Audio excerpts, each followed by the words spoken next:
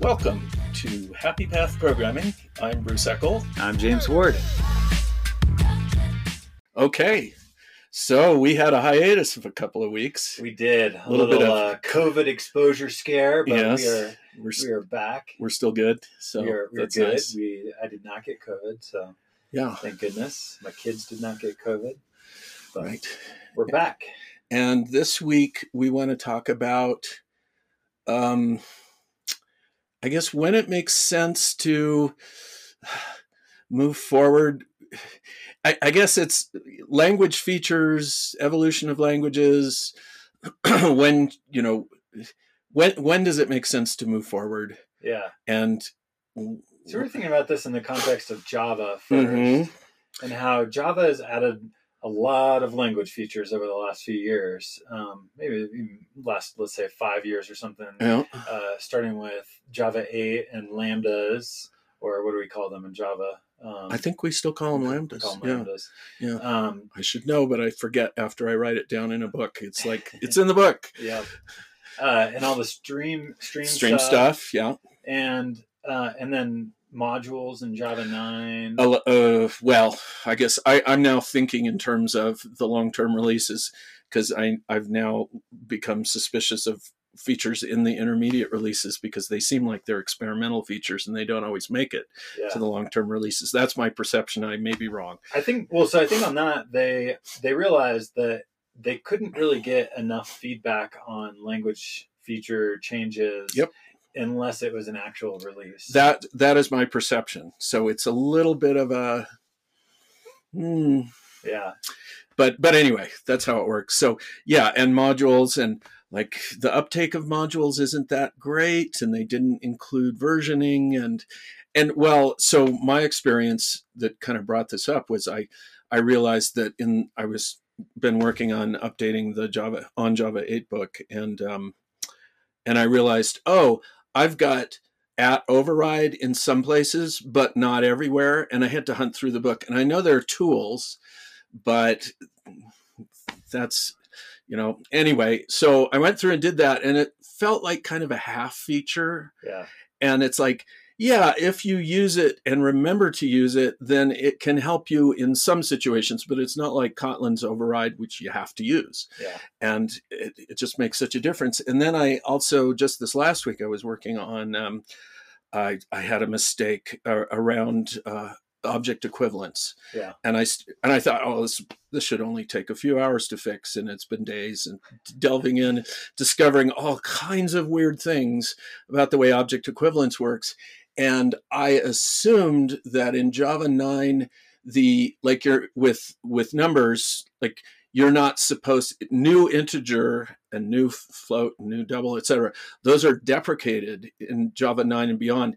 And I thought, that's to fix the thing I'm looking at, which is the weird object equivalence thing.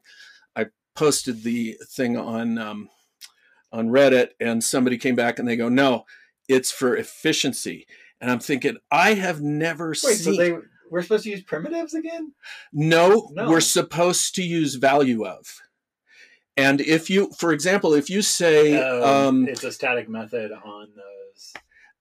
It's integer.value of. And if you actually say integer x equals 11, it will translate that to a call to value of. But new integer 11 is apparently so inefficient. So what's weird about this is that I've seen an unboxing overhead, or it's the call to it's doing the normal new call, which you do with every other class in Java, except strings. It's all these special cases, but doesn't it have to new an instance of it anyway? No, it's using the value of and it does all kinds of things under the cover. In fact, the behavior is different if the number is in the range of minus 128 to 127. If it's like it's a static pool of values. Some sort of caching. And then if you're outside of that, the behavior is different. It's like, wow, all of this to just use numbers. But the thing that blew my mind was, because I assumed that, of course they're deprecating new integer for some, it's probably the reason I'm finding, because you have people having programming problems, but somebody on Reddit said, no, it's for efficiency. And I have never encountered anything that was deprecated for efficiency reasons. And that means that the efficiency has to be so terrible that they actually said, oh, we need to deprecate this. And I'm still kind of reeling from that, going, wow, I didn't know that was an option when it came to deprecation. A constructor of a basic number type. That's all of them, in fact, all of the boxed primitive, all the types that reflect primitive boxing. And I mean, it's, Kotlin, of course, removes all that. And then using the equals sign, don't use that. You have to use object. You have to use dot equals, except when you're using primitives, when equals actually does work. And it's like, oh, okay. And beginning programmers are supposed to understand this. And I mean, I wasn't aware of this. Yeah. And I mean, I don't even know when this became a thing. I feel like some earlier, like when I wrote Thinking in Java, I thought, okay, I've got this understood and, do it this way. But apparently I didn't understand it fully then. Yeah. And this is just numbers, Yeah. Yeah. Just pretty basic. And it's like, oh, use primitives or use box things or use. So like, technology has to evolve, but it's a really hard thing to figure out. As you evolve it, you put a burden on your users to then have to come along with you. And I think that with all the new great stuff that's going into Java, people aren't adopting it. Like the vast majority of production stuff is still on Java 8. And even the stuff that has generally moved forward to newer Java and how many people are using the Java 8 stuff? Syntax. Yeah. Yeah, and then even a lot of the Java 8. Are they using streams? Are they using lambdas? Those are new concepts, I think there's a lot of Java programmers who aren't adopting those features even. Because, they're challenging. And so there's, and it's a huge impact to your code base. So if you have a legacy code base and you want to move to new language features, there's potentially a lot of things that need to be changed and rebuilt. Like to move from normal for loop stuff to the world of streams, that's a big change for people. And you have to, streams are not, it's not as simple as just saying, oh, I'm using a stream now. You have to understand, there are trade-offs and things. You don't automatically get better performance just by. Maybe you get worse performance in some cases. Some cases you do. The uncertainty of that, I'm right? Sure, because you can put in a parallel, thinking, oh, well, this will make it run faster, and it can make it run slower, and you have to understand those things, or else you get.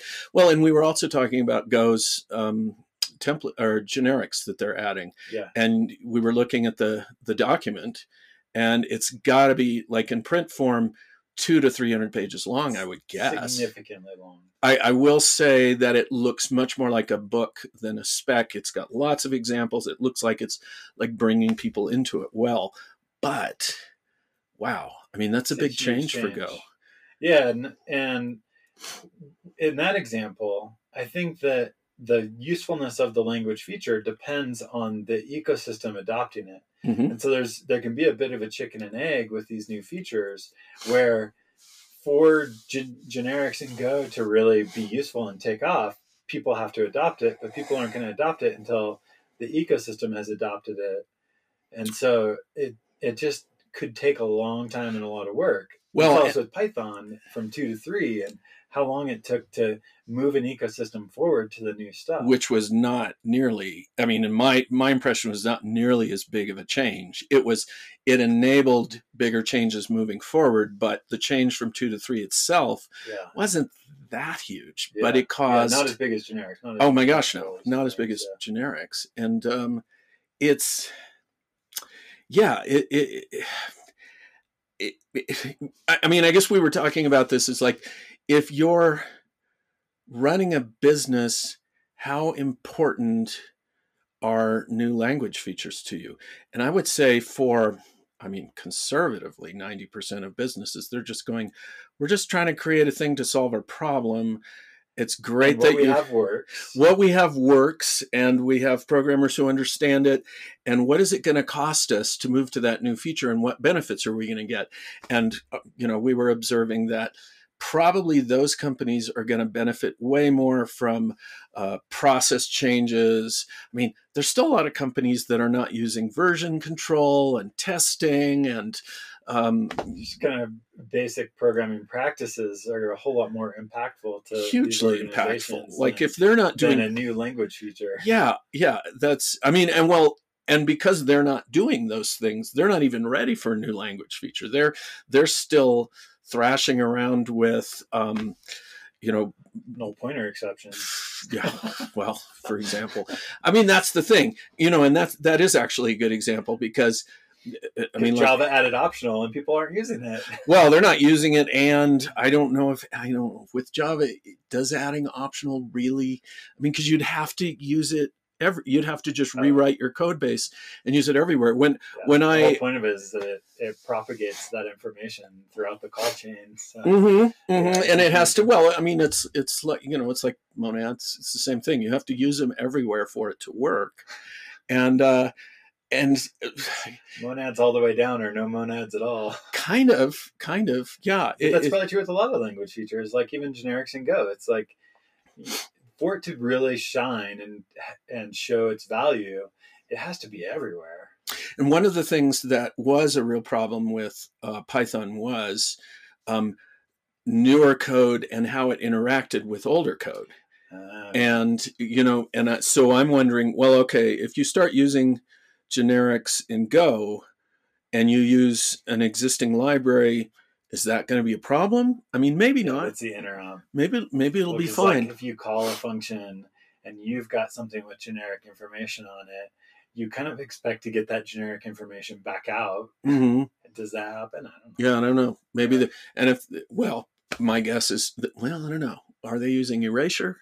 Right. Are they taking the C++ approach where you actually keep the type information, the compiler knows it and can use it? Yeah.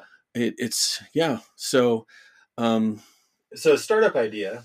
Yes. For our listeners, somebody should do this.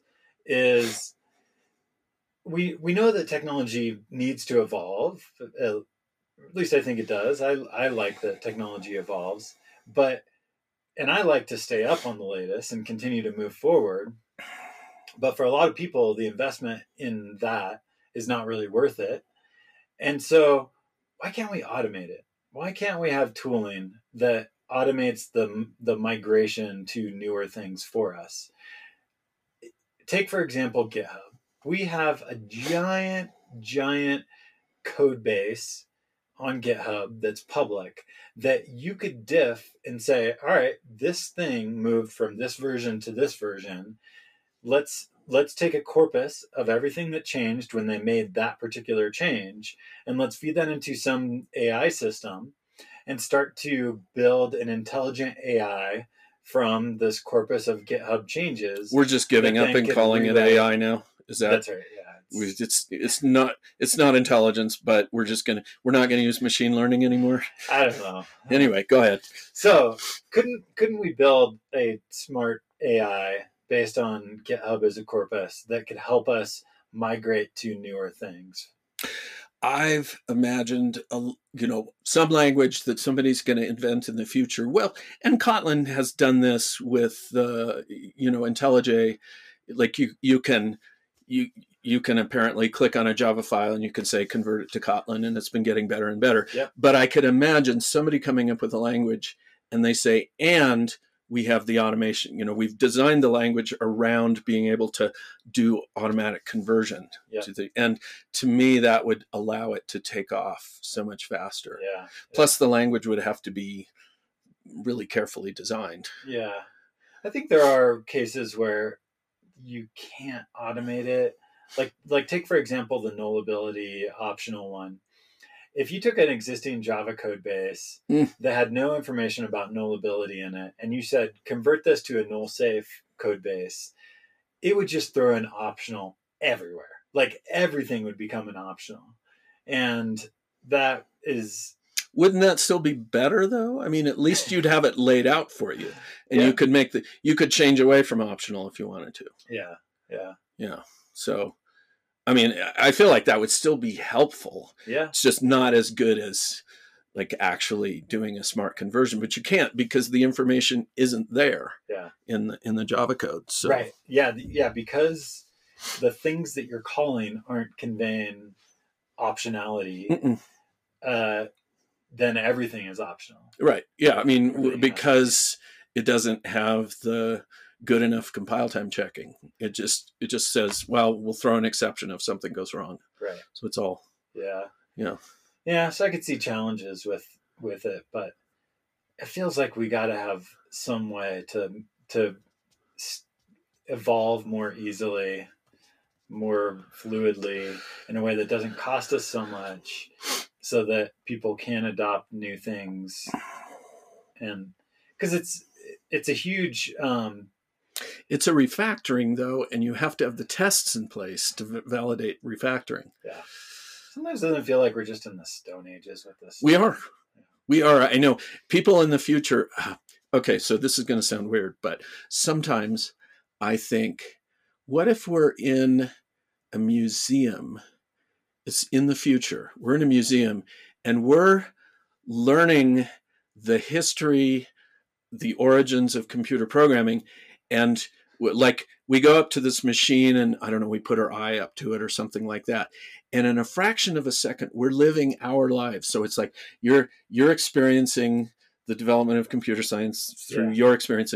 And both of us have, we have pretty interesting experiences. We meet lots of people who are, pioneers in the field, and we see these things and these struggles. And it's like, wouldn't that be a great way to learn the history of computer science? So, and then there wouldn't be any free will because we're just playing a tape. Anyway, that is deep, but that's way off the edges there. Anyway, but bring us back, James. Yeah. So, I mean, if we were in the future looking back, it would be like, what? They didn't have tests? Like that. They didn't even think about tests until this guy thought, "Hey, we should have tests." Kent Beck, I guess. Memory management, like manual memory management, just seems like, why in the world would you ever? I can answer that. It's because we came from assembly language where memory was so precious that you had to, and that's why we have vars instead of vals. It's because you got to reuse that memory. And so and the cultural change that it takes to get us thinking in this. I mean, it's just like the Java 8 streams and lambdas. I mean, that's a pretty deep change. Yeah. That's a real. I feel like I was only comfortable with it because Diane and I had written the Scala book, and so we had gotten our teeth into it, and then it didn't seem so weird. But for somebody who's coming from Java, a lambda, I mean, it's just a little nameless function with different syntax. It took me a long time to kind of really wrap my head around it. Mm-hmm. Right. And then, plus there's the confusion that's introduced by the languages themselves when they call them closures. Because having a closure is nothing to do with a lambda. It's just saying, this nested function can close over the surrounding variables. Well, it could be any function. It doesn't. Right. But then some of them just call them closures, and you're going, my God. Yeah. I mean, I've been building a list of things that I think that we'll look back on and be like, yeah, that was a bad idea. Mutability being like one of the top ones. Builder patterns, of course. Exceptions. There's a few other things on my list. Back to memory management. Well, I would say exceptions for everything, but go ahead. Right. Yeah. Well, yeah. I mean, exceptions, which the goal is recoverability, and most of the things that people throw them for are not recoverable. So it's a bad use of them. Yeah. Back to memory management. I saw a great tweet this week that was like, C, also known as a domain-specific language for memory-based vulnerabilities or something along those lines. It was like, because there's just a vulnerability found in sudo. The of course was because of some buffer overflow or something, It's like, why are we still managing this memory buffer sizes and stuff like on our own? I guess I've met enough people who have, the thing is, they're usually pretty smart, but they're still subject to the Dunning-Kruger effect. And I would say with things like that, low-level details, oh yeah, I can get it right. I used to program in assembly language, so, I can figure that out. Yeah. I mean, like myself, I wrote a floating point math library in assembly language. I have no recollection of any of that, but I know that I did it. And it's like, hey, I'm smart. I can do those things. And the other thing is concurrency, of course. Yeah. And I've met so many people when I try to say, you don't have the capability to do this. Do not try. Do whatever you can to guard yourself against. Yeah, it's like find the stud in the wall and anchor yourself to that. But they'll say, well, I know you don't think you can do it, but I can do it. And there's no talking them out of that. No, I mean, there is this, maybe as programmers, we have this ego complex around thinking that we can solve any problem. This came up recently for me because I started using yet another declarative workflow engine. Oh, what's that? In this case, it was GitHub Actions. Oh yeah, and so which are great, but it's YAML and it's declarative, and it reminded me of how I a few years ago had built, in my case, a JSON-based workflow engine. And I think we've talked about this a little bit on the podcast, but it reminded me how all of these declarative workflow languages just slippery slope towards a general purpose programming language. And mine certainly did. Like there was a point where I was starting to implement JSON-based Boolean logic, and I'm like, this is going too far. Like, why am I writing my own programming language? And so with that project, the Boolean logic, I was like the first moment when I realized, all right, I am sliding here, and it is not good. And why did I and so many other people go this route? Well, let's just do the simple part, and that'll be fine. And then you just keep inching. My father used to call it inching. Yeah. And then pretty much, and I know when it happened with Make, and they go, they're like, get up to the precipice, and they go, oh, we're trying to do that. And we don't want to do that. So we got to stop now. Yeah. In my tweet about this, I was like, at the point where you have to start learning Lambda calculus to build your type system for your declarative workflow system, that's the point, I think, when you look over the precipice and are like, this has gone too far. Mm-hmm. Yeah. So with GitHub Actions, I discovered in the last few days as I was diving into GitHub Actions, that they don't really have a good composability model, of course, because we didn't think about that up front. So GitHub Actions, it's hard to kind of compose code across them. Same is probably true for most homegrown workflow declarative languages, but an intern at GitHub started working on a way to do composability inside of GitHub Actions, with fancy YAML syntax. And I'm like, this has gone too far, people. Like step away from the cliff. Let's rethink this whole thing.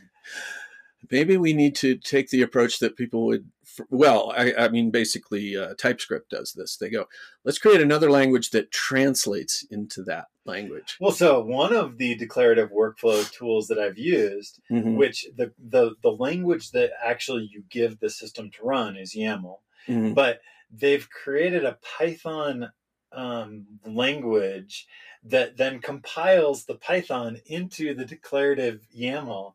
But of course, there's just limitations. Like the YAML is not Turing complete, whatever, and so they constrain you have the to constrain Python, what you can do in your Python.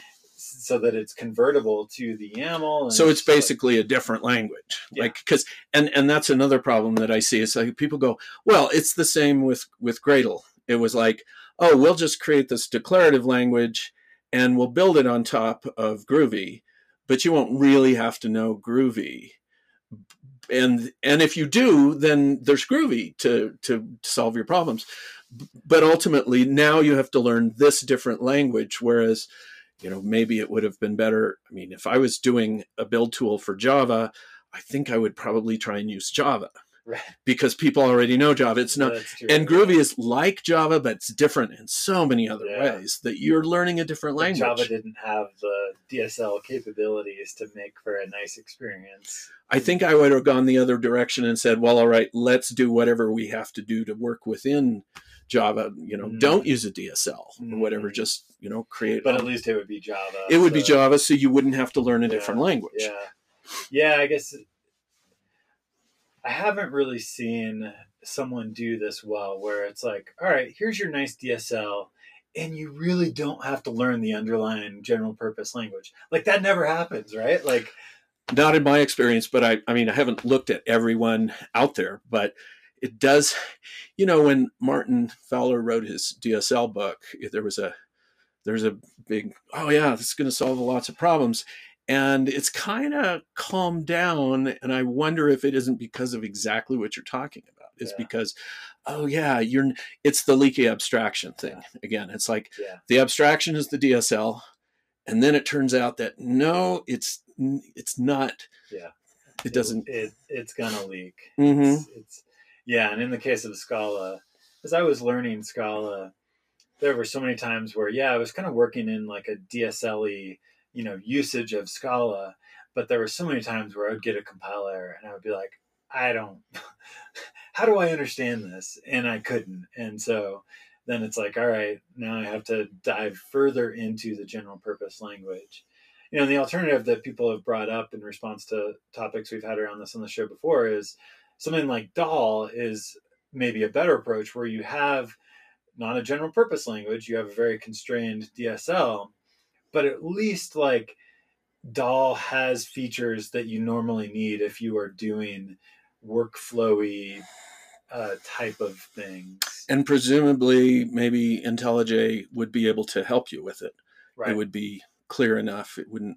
I wonder if anybody has tried DAL for a workflow engine. That would be interesting to know. I'll have to look into that. Yeah, so it would be interesting to see like how this particular topic moves forward, because I think where we are today with all these different YAML-based workflow tools, it's not a good place. Like there is something fundamentally wrong with the approach that we've taken here, and there's got to be something better. But okay, and the reason that we're YAML and TOML and whatever is because we had XML before and that was awful. And so by changing the syntax to be better, that was supposed to solve the problem. And you're saying, no, maybe the problem is declarative DSL approaches just are problematic. Yeah. Yeah, I mean, so composability, I think for me is a really big one, is that when I'm writing code, I build reusable pieces and I use libraries, which are reusable pieces. And that is a fundamental thing that I do all day, every day. And when you're in the world of most declarative systems, there isn't the ability to do that. Like, look at SQL. Like your reusability model in SQL is cut and paste. Which just makes me so sad. So I think that's a big one for me. Obviously, like the lack of type systems and the lack of schema definitions, like just hurts badly. Whenever I'm writing these, whenever I have to interact with one of these YAML-based declarative systems, my Git history is just like 100 commits that say try this, try this, try this, try this. It is a terrible, terrible way to test things and to validate that something works. Now, so when I put up the Gradle post that, caused a bit of a ruckus, the reply from the person, Cedric, yeah. Not Cedric Booth. No. But the other. Yes. One of the things he said, which I wasn't aware of, which was, oh no, you're not supposed to do it this way. You're supposed to use plugins. Right? Okay. Yeah. And which I didn't know. Oh, you're supposed to use plugins for things. You're supposed to write your own plugins. Oh, okay. And, isn't that supposed to be like a reuse thing? Or, why would I write a plugin except for reuse? Even for us, even for one of the case. A huge challenge in the case of Gradle is that if you need to hook into life cycle parts of the build and change things, you can do that right in your build, or you can write a plugin that hooks into those things. So the build tool has exposed both of those ways to do that.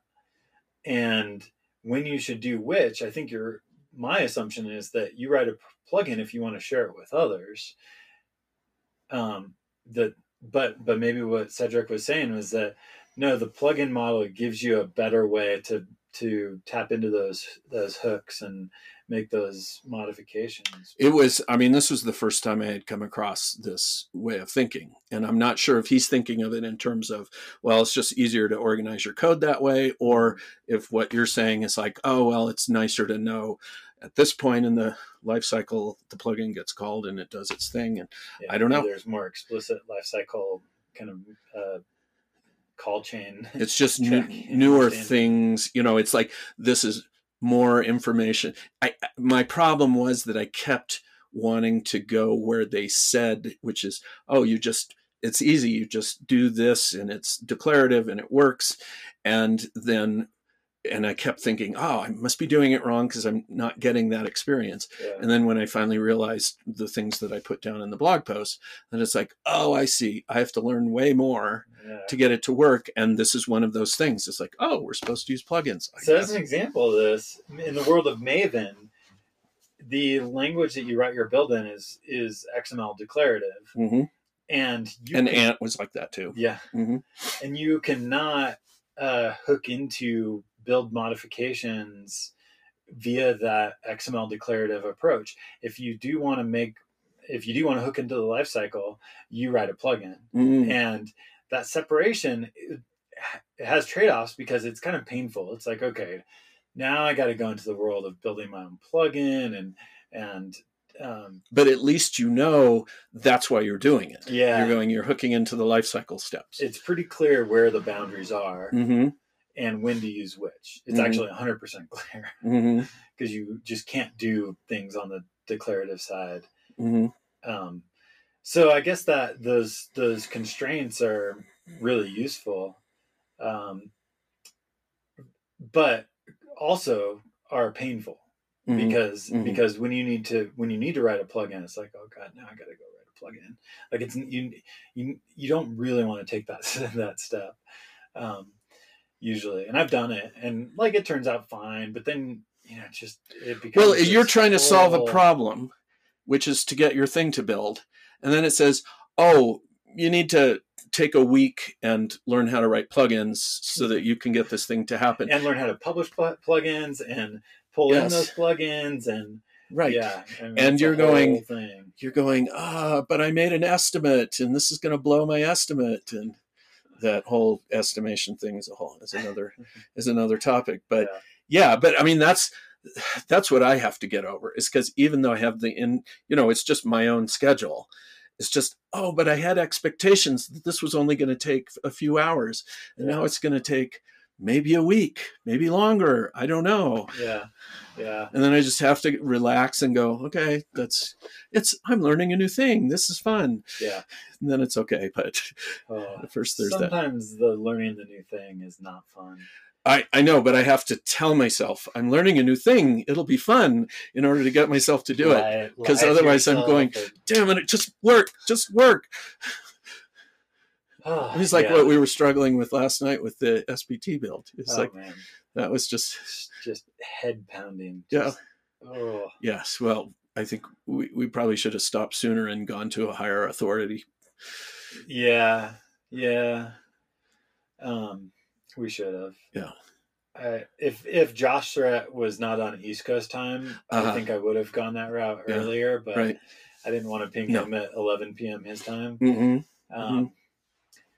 Yeah, but as you know, I'm not very good at just like being like, okay, I'm going to give up on this for a while. I just keep. You need that little endorphin bump that you get by going, aha, got it working. That's right. Which I totally understand. I mean, yeah, it feels really good when you get there. Yeah, it does. But my head sure hurts. Yeah, wow. Slamming it into the wall. Well, but I mean, there was no guidance. It was just like, oh, maybe if we do this, maybe if we do that.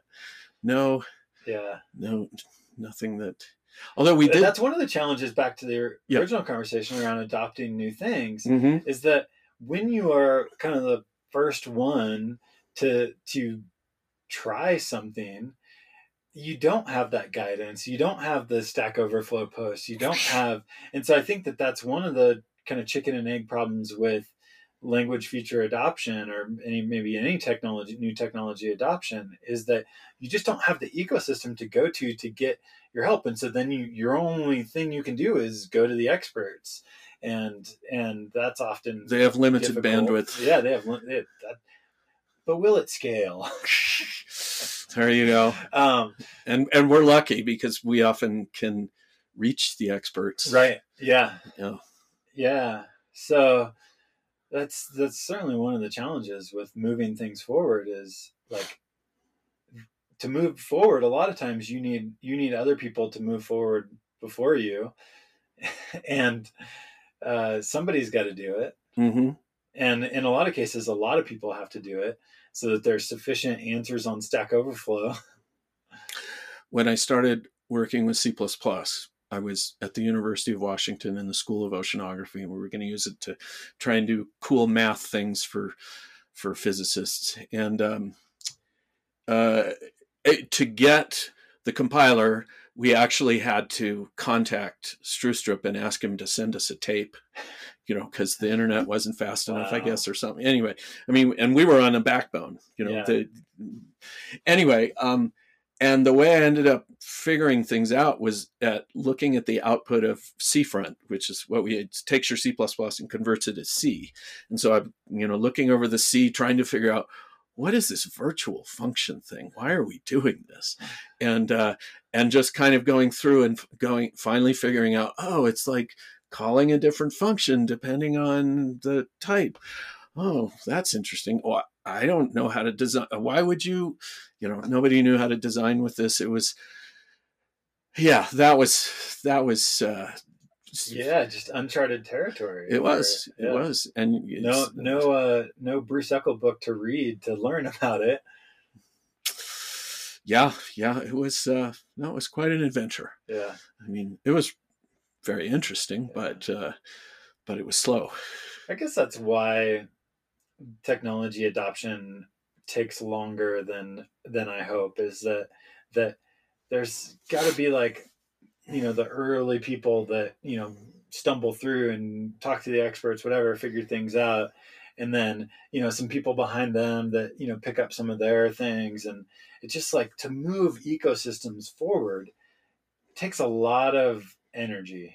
It's not really, I mean, I wouldn't even call it the ecosystem. I would call it the culture, because it's how do we think and talk about these things? I mean, we've had this, I feel like we're close to being able to explain monads to people easily, but think about what we had to do. We had to struggle with the ideas and then go, wait a minute, why are we doing this? And that was, to me, that was the breakthrough. It's like, oh, we're doing this so that we have composability. Ultimately, we want to be able to chain things together, and we don't want to have to do all of the error checking every time. But in the meantime, people were explaining this using burritos, and it's like, that was such a non-star. I mean, it was like, didn't tell me anything. Right. Just tell me you're packaging information together. It just and then passing it from function to function. Yeah. And it's like, I guess that's part of the ecosystem thing, is that you need people to try to explain it in lots of different ways. and like emergent chaos theory, Evolution. Yeah, evolution. Like eventually, if something is important enough, it is going to emerge out of that and be a better way.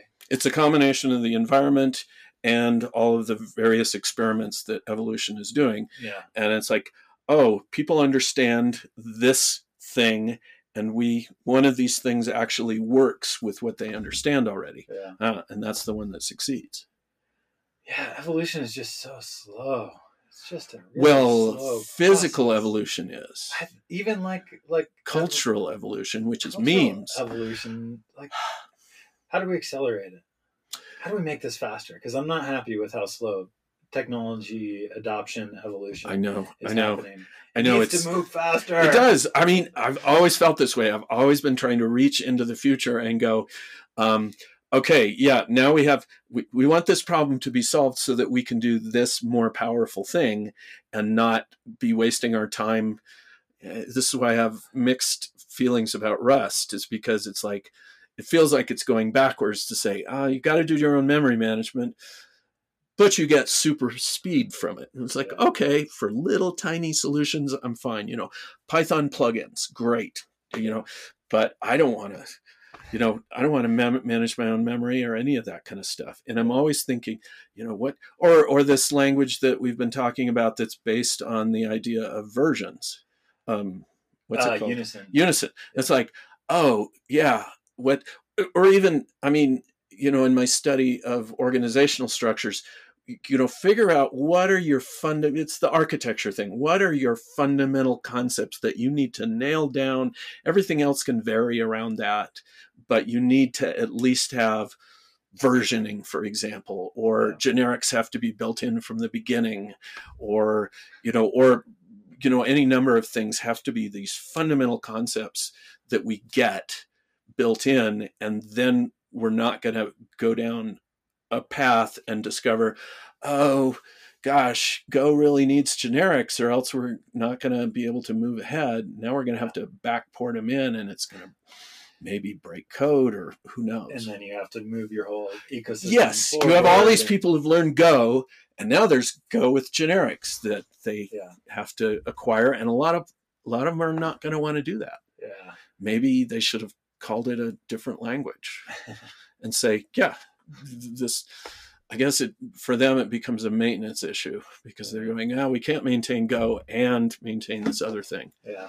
I guess that was the Python 2, Python 3 thing where they reached the point where they're like, okay, we got to make some fundamental changes here so that we can continue to move forward. And it's going to be painful and it's going to take a while because we got to move a whole ecosystem. But we have to do it if we want to continue moving. And Python is close to one of the most popular languages in the world now, which I never expected. Yeah. But I don't know that would have happened without Python 3. Yeah. And I was talking to somebody the other day about like Ruby, and just like, I don't know, Ruby's just off my radar now. I guess there's plenty of people still use it, but it doesn't seem like it's growing. It's not a growing language. It's not my impression, no. Yeah. So, I think you have to. Sometimes you gotta kind of fix the foundation, go back, and that can be painful. Well, and ultimately it is about, not just money cost, but cost in general. It's like, how much of my time, especially as we are trying to build bigger and more complex systems, how much of my time does it take, especially when I'm going, oh, wait, should I use primitives? Should I use these other things? Is my comparisons going to work right? Can I use a constructor for this thing? Or do I have to call a value? Yeah, how do I do that? And it's like, so part of my brain is taken up by that, and that impacts my productivity. Yeah.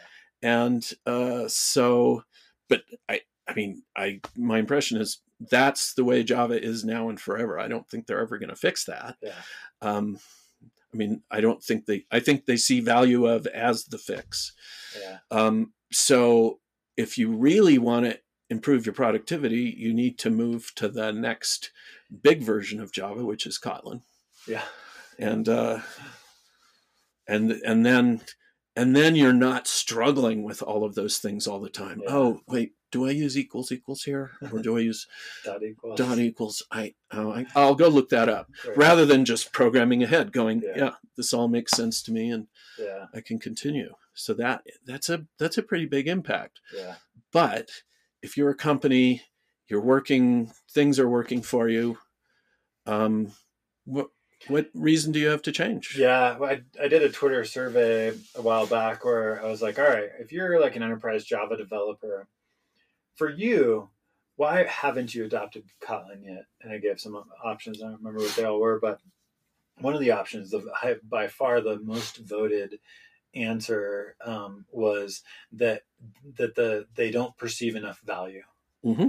And so that caused me to, like, for me, I'm like, oh, of course Kotlin has significant value over Java. But we delve into all of that stuff all the time, and we have personal experience with the productivity. But when you're looking at it from the business standpoint, the other thing is how, we don't perceive enough value.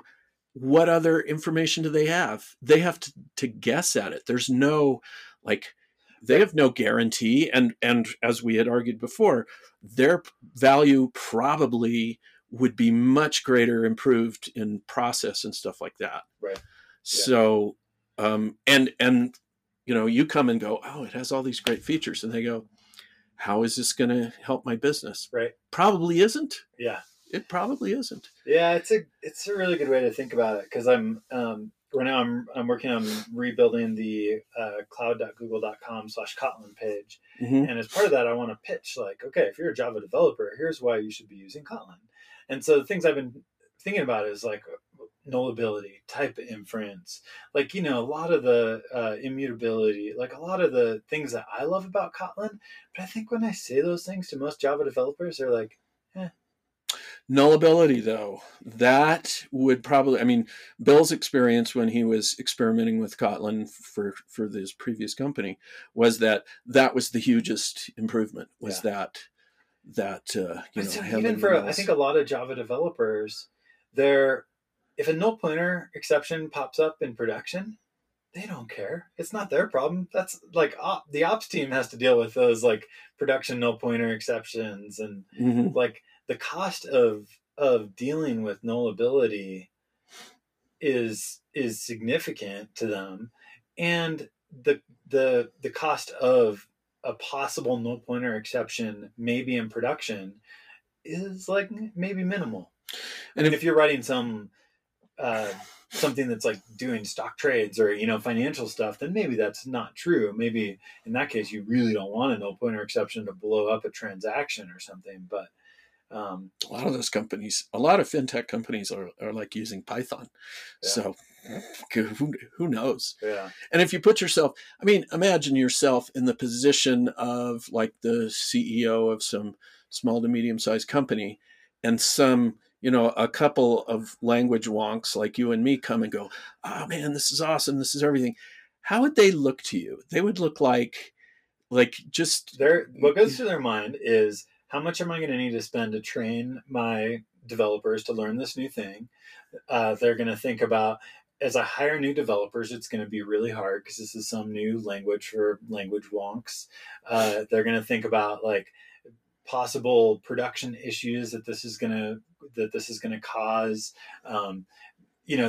Where they're balancing all this against like, I got a system that works now. It works, and it's pretty easy to add new things to it if we need to. Like, mm-hmm. It's all understandable, controllable. That illusion of control is big, and so I could see the executives being like, no way. And these guys are totally deep in their rabbit hole about language features and how these things work, and they look very out of touch with the business at large, and for sure. And there are cases like when Yahoo was started, they used some kind of Lisp to create it. And apparently it was tremendously beneficial to do that. One of the guys became a VC investor, and Y Combinator, the guy who created Y Combinator. And he would talk about, we we decided Lisp was the good thing to use for this, and it had all kinds of benefits. But you really have to, I mean, it's an architecture thing again. You have to go, what kind of problems are we solving, and how is this or that technology going to make that easiest to flow and add into the future, and wow, that's a crapshoot in itself. It depends on who you're talking to, because somebody's going to say my favorite language is clearly the answer. It's called motivated reasoning. Are you familiar with the term? No. Okay, so motivated reasoning, it's pretty straightforward. It just means you have an underlying, so if somebody comes to me and says, how should I solve this problem? If I'm going to be involved, I'm going to say, probably the best choices would be Kotlin or Python, but that's because I want to program in those languages. Right. So I'm motivated to reach that conclusion. And it's pretty basic. It's just a bias. Yeah. But certainly impacts a lot of how decisions are made, I'm sure. Yes. Well, I mean, and we're not aware of it. Yeah. I mean, most of the time we're not aware of it. It's just like, well, in the back of your head, you're going, well, I want to use this language. And, if you don't, I'm going to go to some other company or something, or it's going to be painful for me or something. Yeah. And, I mean, I had one of my best consulting jobs was a company, and I think they were using Java, and they brought me to help them use Java better. And I ended up showing them how Python worked, and they switched over to Python. But it was because they liked it, and also most of them were not computer scientists. They were, they all had masters and PhDs in mathy things or other things, and so it was just a lot easier for them to go to. Yeah. So it was a good choice. Yeah. But I, if I had been a Ruby wonk, I probably could have motivated them to Ruby's the best thing or something like that. Yeah. So, it's a interesting. Well, back to our original thing. I don't know. I do think that generally we need to move faster and help people move faster into adopting new language features, new things, new approaches. But I don't know how to help with that acceleration. This reminds me of looking at organizational structures. And, once you read Reinventing Organizations and you go, oh, it is possible to have a flat model. And then you think about, how would I change an existing company to use a flat model? I would go in and I would talk to the people who had spent their entire lives reaching the top of the pyramid and say, I want you to give up all of your power. Right. And they would say, what now? Yeah. And it wouldn't happen. And it doesn't. I mean, it's almost like the problems with Agile, because Agile is giving up power to, you're saying, okay, you get to make the business choices and we make the technical choices about this and things. And, if we're not going to make it in time, we'll say, choose which one of these features you want. And their whole life has been, I demand what I want and I get it. That when you're telling me I don't get everything that I want, I don't like that. Yeah. And so they push back. And that's why Agile hasn't really flourished everywhere, even if it makes everything more productive. Right. And so you have to give up control. You have to give up control. And I think we're kind of talking about a similar thing here. Mm-hmm. And so my conclusion was, if you want to create a flat organization, you have to that has to be in your foundational architecture, is that it's flat. And I wonder if the same isn't true with technology choices. It's like, if you're going to create this, you're not, I mean, it's the same thing that we've seen with languages trying to bolt things on later. It's like, no, generics really needs to be in from the beginning. And, your attitude towards technology has to be established at the beginning. Is it, we're going to use all the best tools and do it right? Or is it, software is a liability and we're just going to treat it as whatever we can get away with? And not saying that that's not the right choice. Maybe what is it? The spreadsheet, the Microsoft Excel now has, lambdas that are whatever, Turing complete or something. I don't know. And it's like, maybe that's the right choice for some businesses. It's just not what you and I are not interested in those businesses. We're interested in the ones that go, we're pushing the envelope so much that we understand that technology is fundamental to what we do. And there's probably a bunch of business.